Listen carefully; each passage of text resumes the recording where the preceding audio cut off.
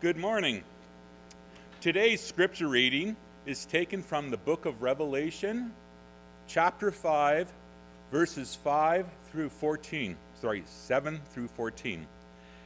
I encourage you to follow along in your own Bible, whether paper or electronic.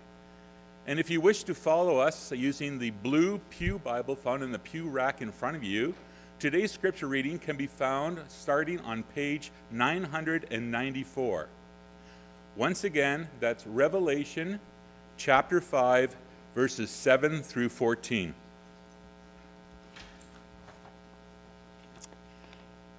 He, speaking of Jesus, went and took the scroll from the right hand of him who sits on the throne. And when he had taken it, the 4 living creatures and the 24 elders fell down before the Lamb.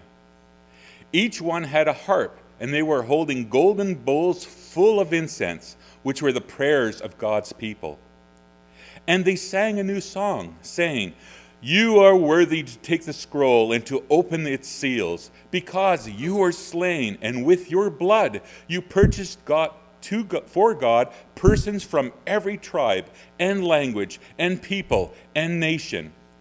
You have made them to be a kingdom and priests to serve our God, and they will reign on the earth." Then I looked and heard the voice of many angels, numbering in thousands upon thousands, and 10,000 times 10,000. They encircled the throne, and the living creatures and the elders. In a loud voice they were saying, "Worthy is the Lamb who was slain, to receive power and wealth and wisdom and strength and honor and glory and praise." Then I heard every creature in heaven and on earth and under the earth and on the sea and all that is in them, saying, "To him who sits on the throne and to the Lamb be praise and honor and glory and power forever and ever." The 4 living creatures said, "Amen." And the elders fell down and worshipped.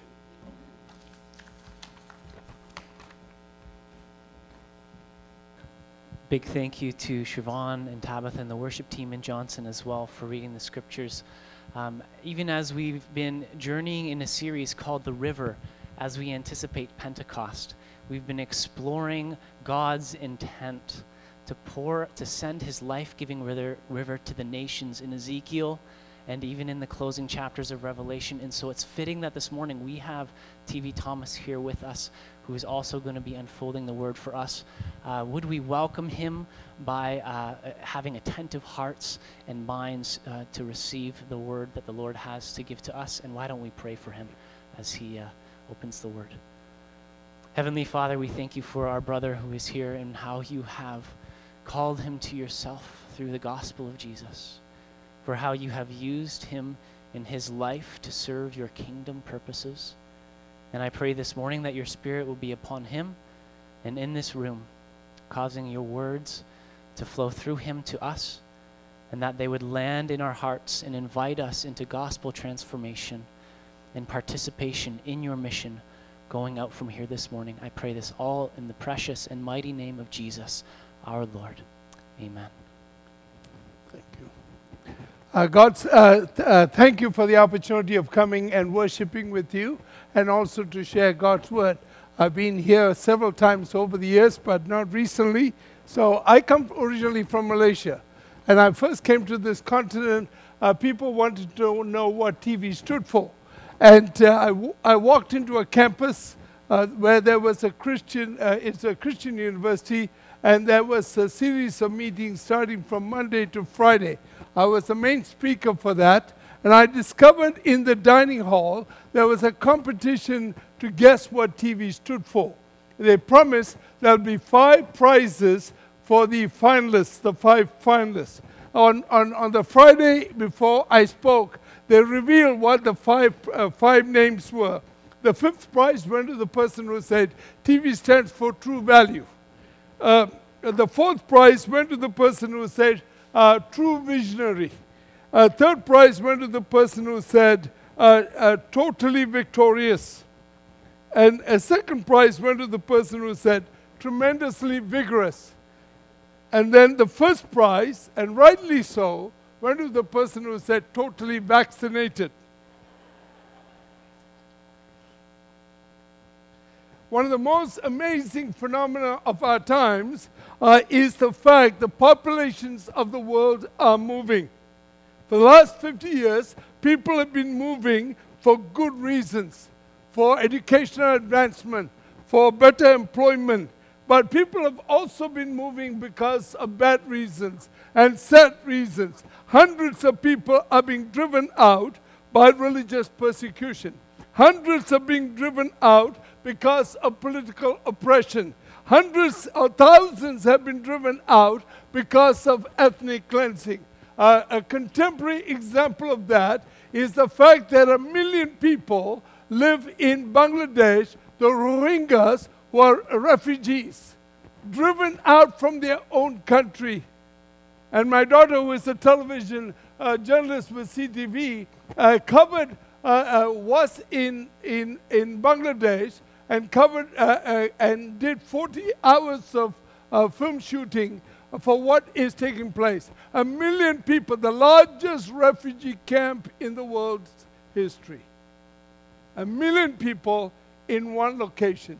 When she called me and said, Papa, this place is fully crowded, children, wives, mothers, grandmothers are struggling, not knowing what the future is going to be. Friends, I want to tell you, many, many people are driven out because of ethnic cleansing. But people are also forced out because of natural disasters. Whether it's earthquakes or tsunamis or famines, people have to leave their places of origin that they never thought they would leave before. Then there are others who are smuggled out against their will. But friends, people are moving across the continents. They're crossing political borders, but they're also crossing cultural borders. You may argue people have been on the move for time immemorial. Yes, I agree with you. But friends, I want to say that people have been moving in such huge numbers at this fast rate to such far off places as they've done in the last 50 years. This is unparalleled in history. People are moving at escalating rates. The numbers are staggering. Their origins are anywhere, and their destinations are anywhere and everywhere. If you go into an airport where I spend a lot of time, I see hundreds of people moving, and they're moving with intention to go find a better place. Many of the nations, the people groups, the ethnic groups are moving to Western countries. Canada, US, Europe, Australia are destinations of choice. The question that we want to answer this morning is, what is the biblical significance of people on the move? Has the scriptures have any connection to the fact that this is happening in our times? Several years after into ministry, I discovered I had a new insight to a passage I had read many, many times before. That was in Acts chapter 17. Acts 17 records for us the sermon that Paul preached in Athens on Mars Hill. But these were the verses that surprised me for the first time in the mid-80s. Verse 24 to 27. The God who made the world and all things in it, since he is the Lord of heaven and earth, does not dwell in temples made with hands, nor is he served by human hands as though he needed anything, since he himself gives to all people life and breath and all things. Listen to verses 26 and 27. And he made from one man every nation of mankind to live on all the face of the earth, having determined the appointed times and the boundaries of their habitation, that they would seek God, if perhaps they might grope for him and find him, though he is not far from each one of us. One of the things that we need to keep in mind, that the moving of people is not ultimately in the hands of governments.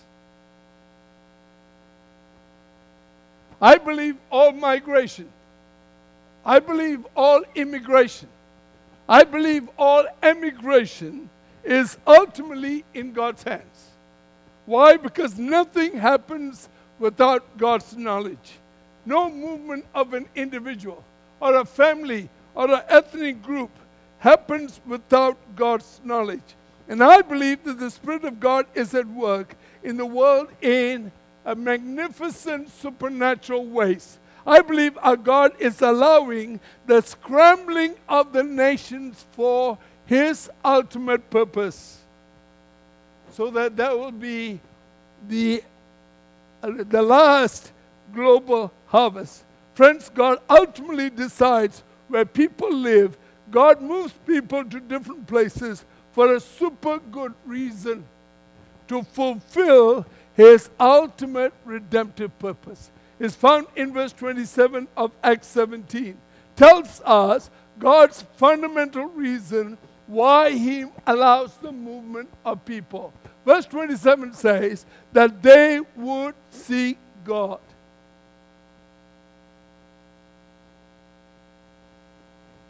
That's His ultimate purpose. That every single person would seek God, including the people on the move. That it says that they would seek God if perhaps they might go for Him and find Him. Why does this happen? Because new environments make people curious. New environments make you open your mind. New environments make them question their assumptions. They may have held it for 28 years or 45 years. And new environments make them compare their values with others. Because in some ways, when you go to a new place, you almost have to start with zero. Some of you have come from other places and you already know there was a time you had to rethink everything. When I first came to the continent in the early 70s, I was in seminary, and 1 month after I was in seminary, I received a letter from a family that I'd never known, and they said, "We have adopted you, and we are going to pray for you right through your ministry preparation." And it was a wonderful welcome letter. About a month later, they sent me a note, and they sent me a note and said, "We want you to come and spend Christmas with us."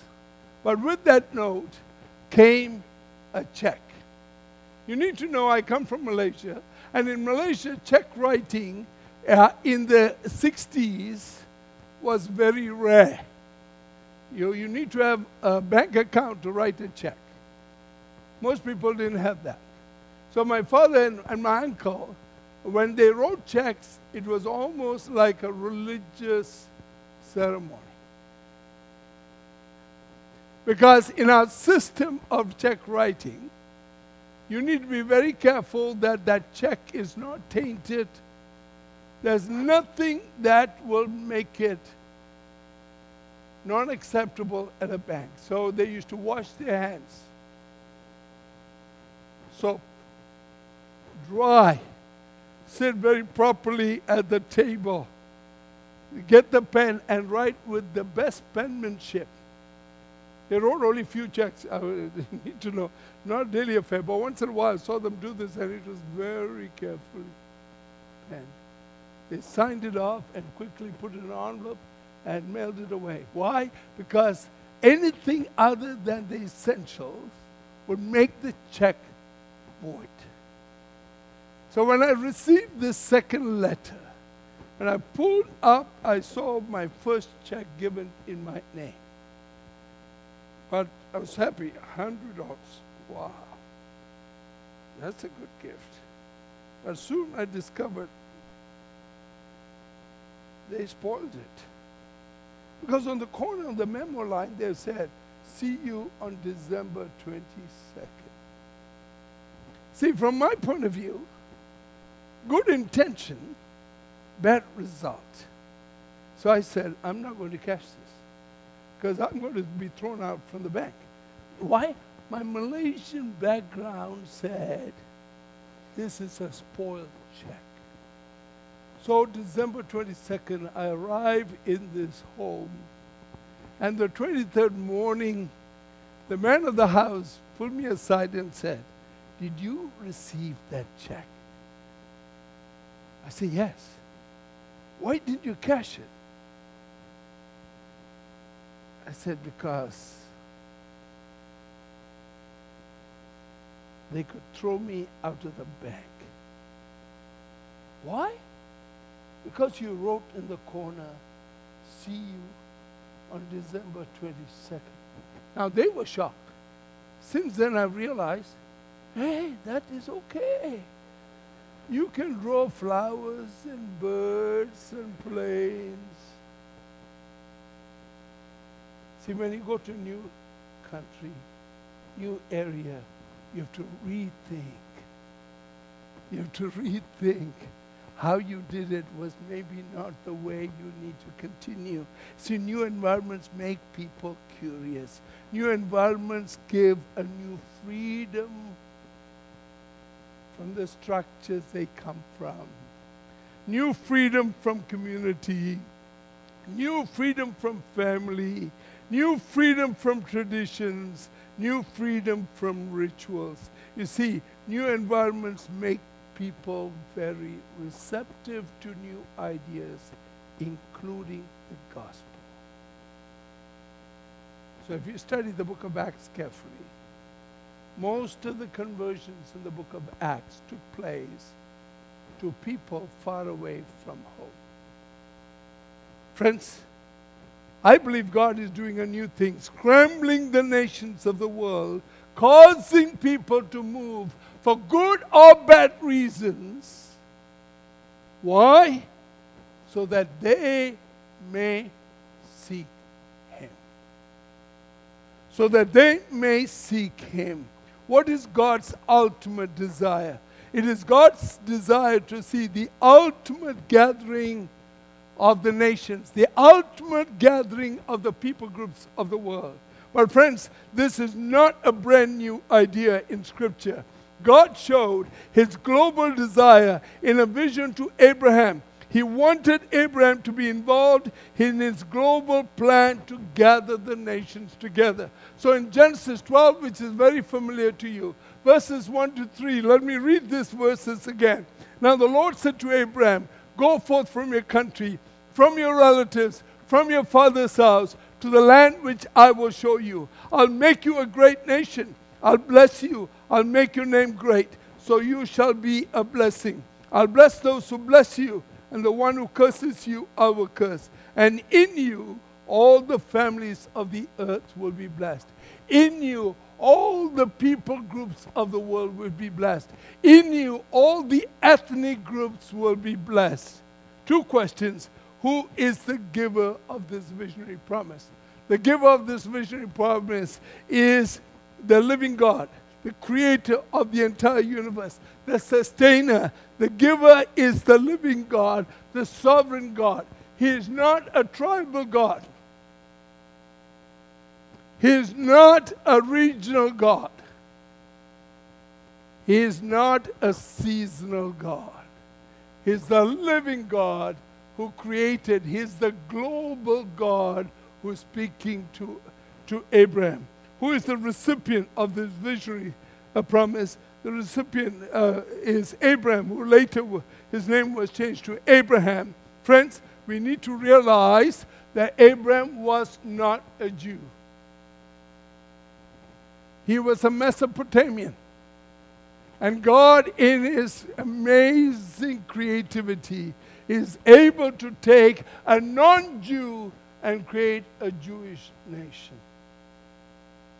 Abraham was a worshiper of idols. He came from a polytheistic family of idol worshippers. You see that in Joshua 24 verses 2 and 3. In the spiritual darkness of Babylonia, God spoke and Abraham responded. He heard the voice of God. Friends, this proves from the very beginning the gospel is a gospel of grace. Abraham was not seeking God. God sought Abraham. Abraham did not have others who could talk about this living God because he lived with fellow idol worshippers. But God spoke to Abraham, and Abraham responded. Friends, we read of Abraham's call and commission in Genesis, the first book of the Bible. What do we see in the last book of the Bible, in Revelation?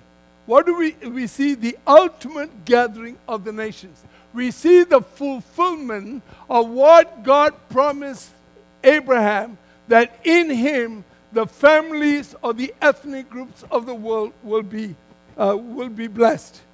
Two passages of scripture that focus on this. One was read for you from Revelation 5. The other is Revelation 7 and 9 to 12. Both are prophecies yet to be fulfilled. Both are yet to happen fully. Why this ultimate gathering of the nations? One answer, friends, for the exaltation of the crucified Lord Jesus. That's the only reason. For the exaltation of the crucified Lamb of God. The cross was a one-time effort for all of eternity. Jesus was the slain Lamb of God. The slain Lamb of God rose from the dead, and he ascended into heaven and is seated right now in the heavenlies. The slain Lamb of God is now the enthroned Lamb of God. And the slain Lamb of God and the enthroned Lamb of God is also the triumphant Lamb. So what kind of a gathering is going to take place? What can we look forward to? What does the end look like? Let me, in the interest of time, talk about 4 amazing glimpses of this ultimate gathering of the nations. First of all, it will be a massive gathering. Revelation 5 verse 11. Then I looked and I heard the voice of many angels around the throne and the living creatures and the elders, and the number of them was myriads of myriads and thousands of thousands. Revelation 7 verse 9. And after these things I looked, and behold, a great multitude which no one could count, from every nation, all tribes and peoples and tongues, standing before the throne and before the Lamb, clothed in white robes, and palm branches were in their hands. Friends, there's a lot of symbolic imagery and language in the book of Revelation. And the author's way of describing this huge, massive number was to say myriads of myriads, thousands of thousands. Friends, today, if that scripture was to be written, we would say millions and millions and millions of people. This ultimate gathering will be a massive gathering. Friends, this ultimate gathering, it will be a group that no human can count. There will be no gathering larger than this one. These multitudes that gather is evidence world evangelization was complete. It is evidence it was a grand success. It will also mean that the Great Commission has been fully fulfilled. First of all, it will be a massive gathering. Secondly, it will be an inclusive and comprehensive gathering. The use of every and all in both passages of Scripture indicates this gathering will be inclusive and comprehensive. Let me read verse 9 of Revelation 5. And they sang a new song, saying, "Worthy are you to take up the book and break its seals, for you were slain and purchased for God with your blood men from every tribe and tongue, people, and nation." Revelation 7 verse 9. And after these things I looked, and behold, a great multitude which no one could count, from every nation and all tribes and all peoples and all tongues, standing before the throne, before the Lamb, clothed in white robes, and palm branches were in their hand. Friends, this massive gathering will be multiracial. This massive gathering will be multi-ethnic. This massive gathering will be multicultural, but this massive gathering also will be multilingual.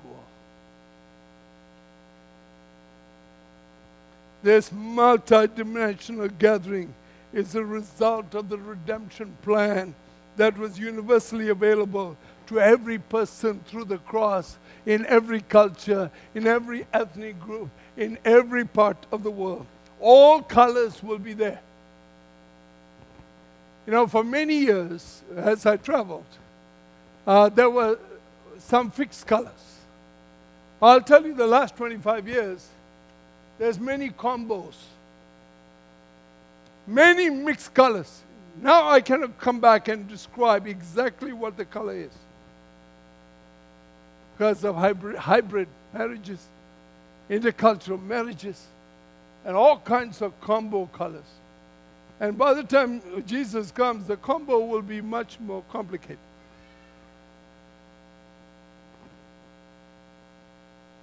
All colors will be there.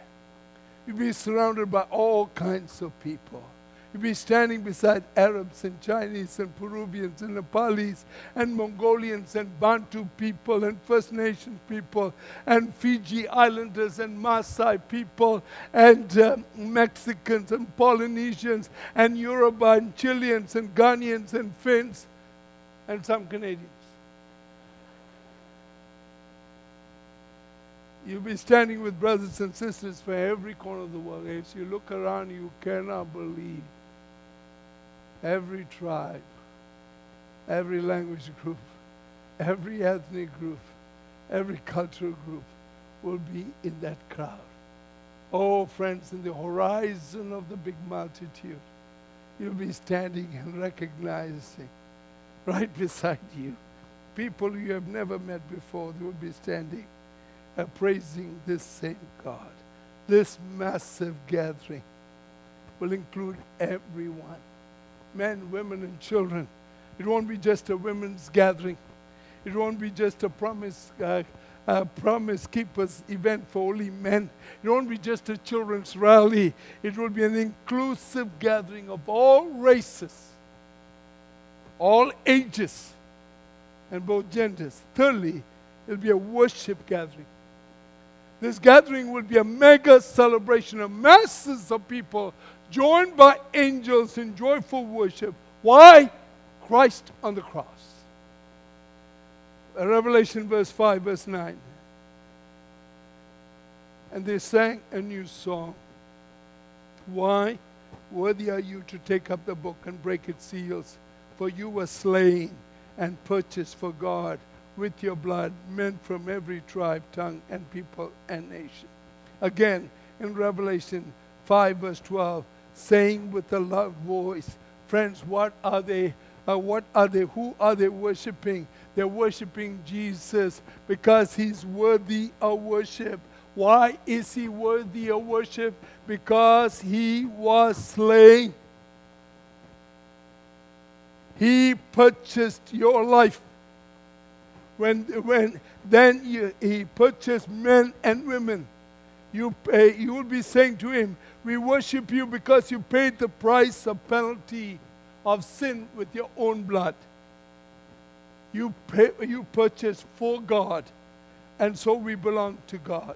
Friends, Jesus is truly worthy of worship. But let me remind you, every time we gather here, when we come to a worship service, we need to have that frame of reference. We are here to worship him because he's worthy of worship, because he was slain, he's sacrificed, and he's now King eternal. We worship him and thank him for who he is. You see, many of you have seen some massive choirs, 400, 500, 300. And perhaps on a screen, on a television screen, you have seen crusade choirs where there's huge numbers of singers before the preaching takes place. Friends, this gathering will be a global choir. And singing a new song. This is a song of redemption. And the wonderful thing is you and I will be part of the global choir. Each believer will be there, even if you cannot sing right now. I belong to that category. If I start singing, you will clear out faster than a fire taking place. But friends, I'm looking forward. I'm going to be part of that global choir. So when I see worship leaders singing, I say, no, my time is coming. I'll have the same heavenly voice as they would. We'll be part of one. There'll be no human spectators. There'll be no human spectators. Every person will be a participant. Every person will be a worshiper. It'll be a worshiper. And, over the years I've traveled and I've discovered something. In some churches there are some individuals, and usually it's men, who think they are so spiritually mature and they are so sophisticated in their Christianity, they refuse to sing. They come.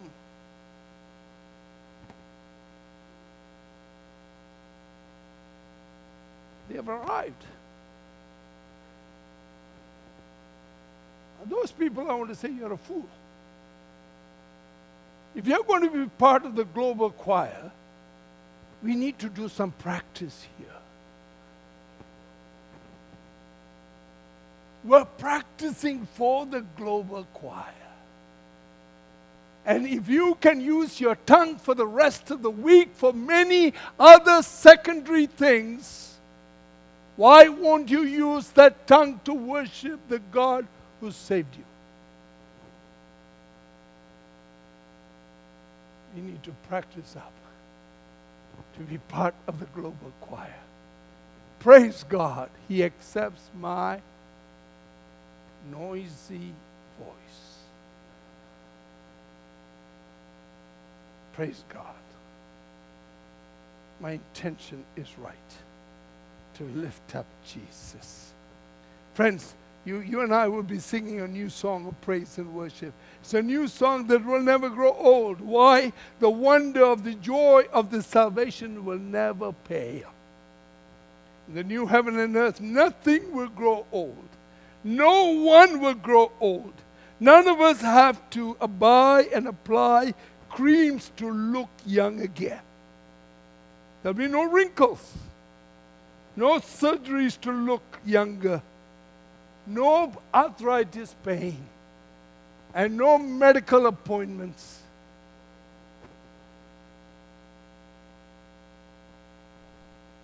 Because you'll be part of that family. For this choir, there'll be a rich diversity of instruments of the world. Not just instruments we know.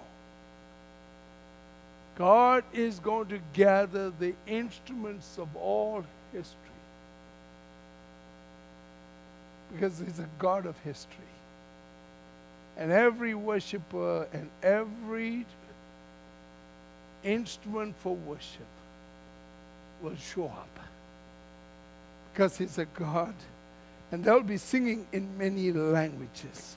The worship gathering will demonstrate that the languages and cultures of the world will not disappear at the ultimate gathering of the nations. See, God takes whatever is useful in every culture, in every generation. He redeems that and transforms that into elements of praise to Him. At that worship service, gifts and riches of every culture will be offered for His glory and praise. You see, our God is too big to be confined to one single culture. He is too big to be confined to one single generation. He is too big to be confined to a single culture's worship style or generational style. Friends, He is the God of the nations. And is the God of history. is the culmination of that. The ultimate gathering will be a massive gathering. The ultimate gathering will be an inclusive and comprehensive gathering. The ultimate gathering will be a worship gathering. God is going to be glorified through the global worship of all cultural, linguistic, and ethnic expressions. I want to quote a statement from my good friend, for many years, pastor of Bethlehem Baptist Church, John Piper. Wonderful statement. Global mission exists because global worship doesn't exist yet.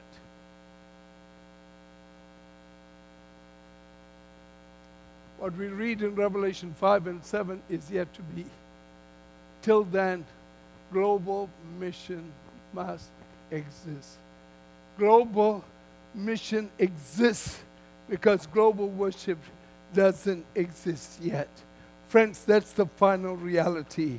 And when we come to Revelation 5, the mission of God is over. That is why we need to still be engaged in global mission. We still need to mobilize people. We still need to equip people. We still need to train people. We still need to pray, and we need to send them. We need to give, and we need to go. But friends, that's also why we need to be engaged simultaneously in locally reaching people within our spheres of influence, building those relationships with who are unbelievers, praying for their salvation, inviting them to come into our lives, and then sharing with them the good news of Jesus. See, the mission of God is not just global. The mission of God is not just local. That's why for the last 10 years I've said the mission of God is global. Because our God is not just a global God, He's also a local God. He's a global God. We need to keep this thing. And fourthly and finally, it'll be a victory gathering. The nations will be gathered because of the victory of the Lamb. Look at Revelation 7, verses 9 to 10.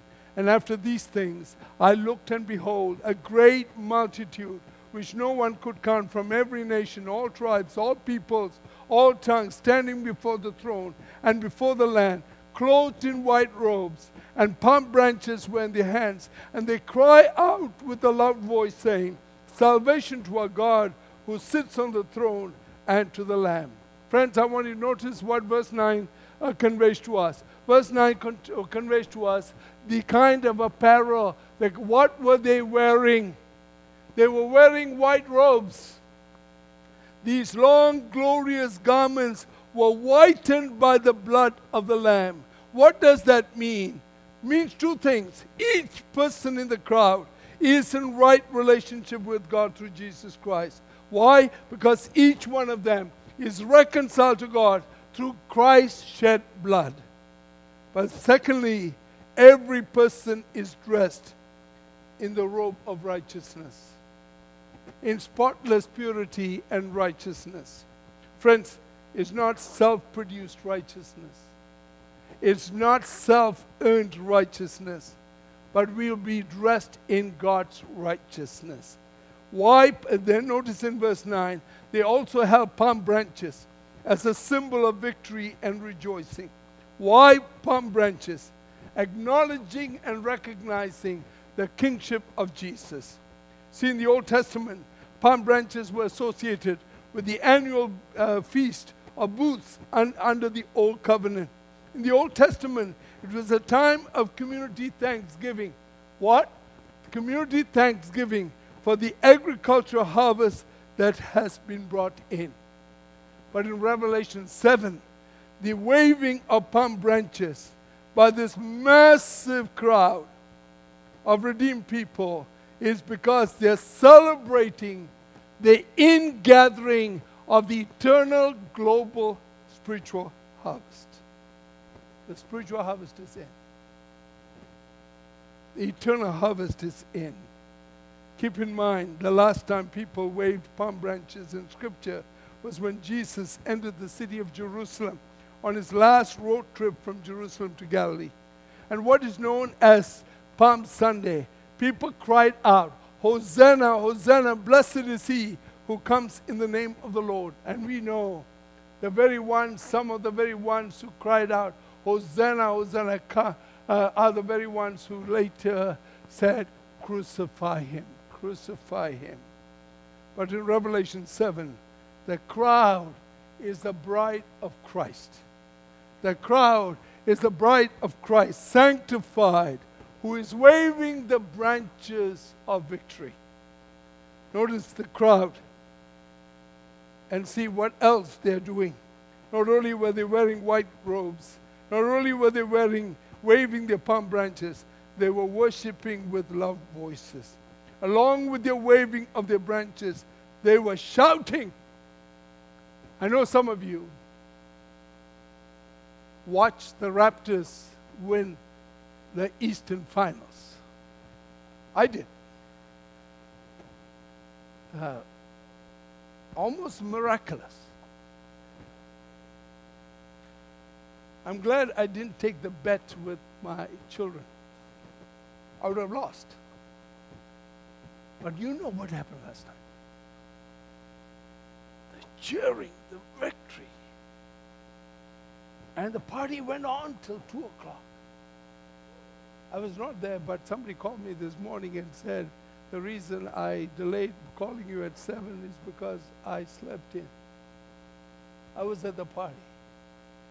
They were cheering. The Raptors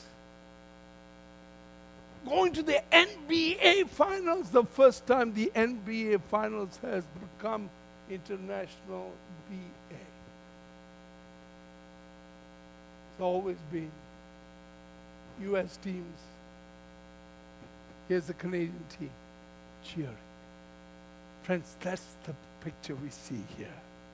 Who are they worshiping?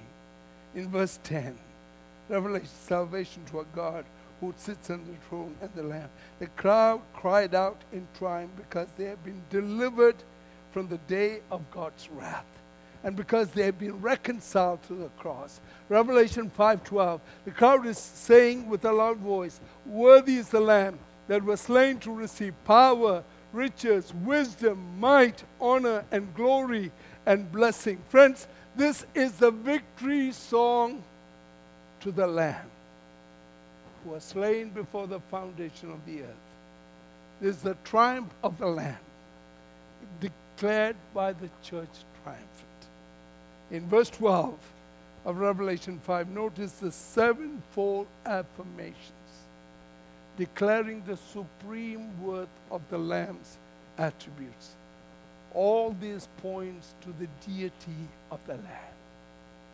Power, unlimited ability, riches, unconditional wealth, wisdom, unrivaled mental excellence, might, superhuman power, honor, exalted praise of character, glory, majestic radiance of all the attributes coming together, and then blessing, glorious thanksgiving. Every created being will worship and declare the victory of the Lamb. Friends, we can be absolutely certain there will be the time. There will be the ultimate gathering of the nations. It will be a massive gathering. It will be an inclusive and comprehensive gathering. It will be a worship gathering. It will be a victory gathering. The question we have to walk out here is, what does God expect us to do now? How are we going to prepare people for that gathering? That's what we work for as agents of reconciliation, as ambassadors for Christ, as witnesses of Christ, as co-laborers with Christ. We work both locally and globally. Globally and locally. Preparing people to be our neighbors in that massive, all-inclusive worship victory gathering. Amen?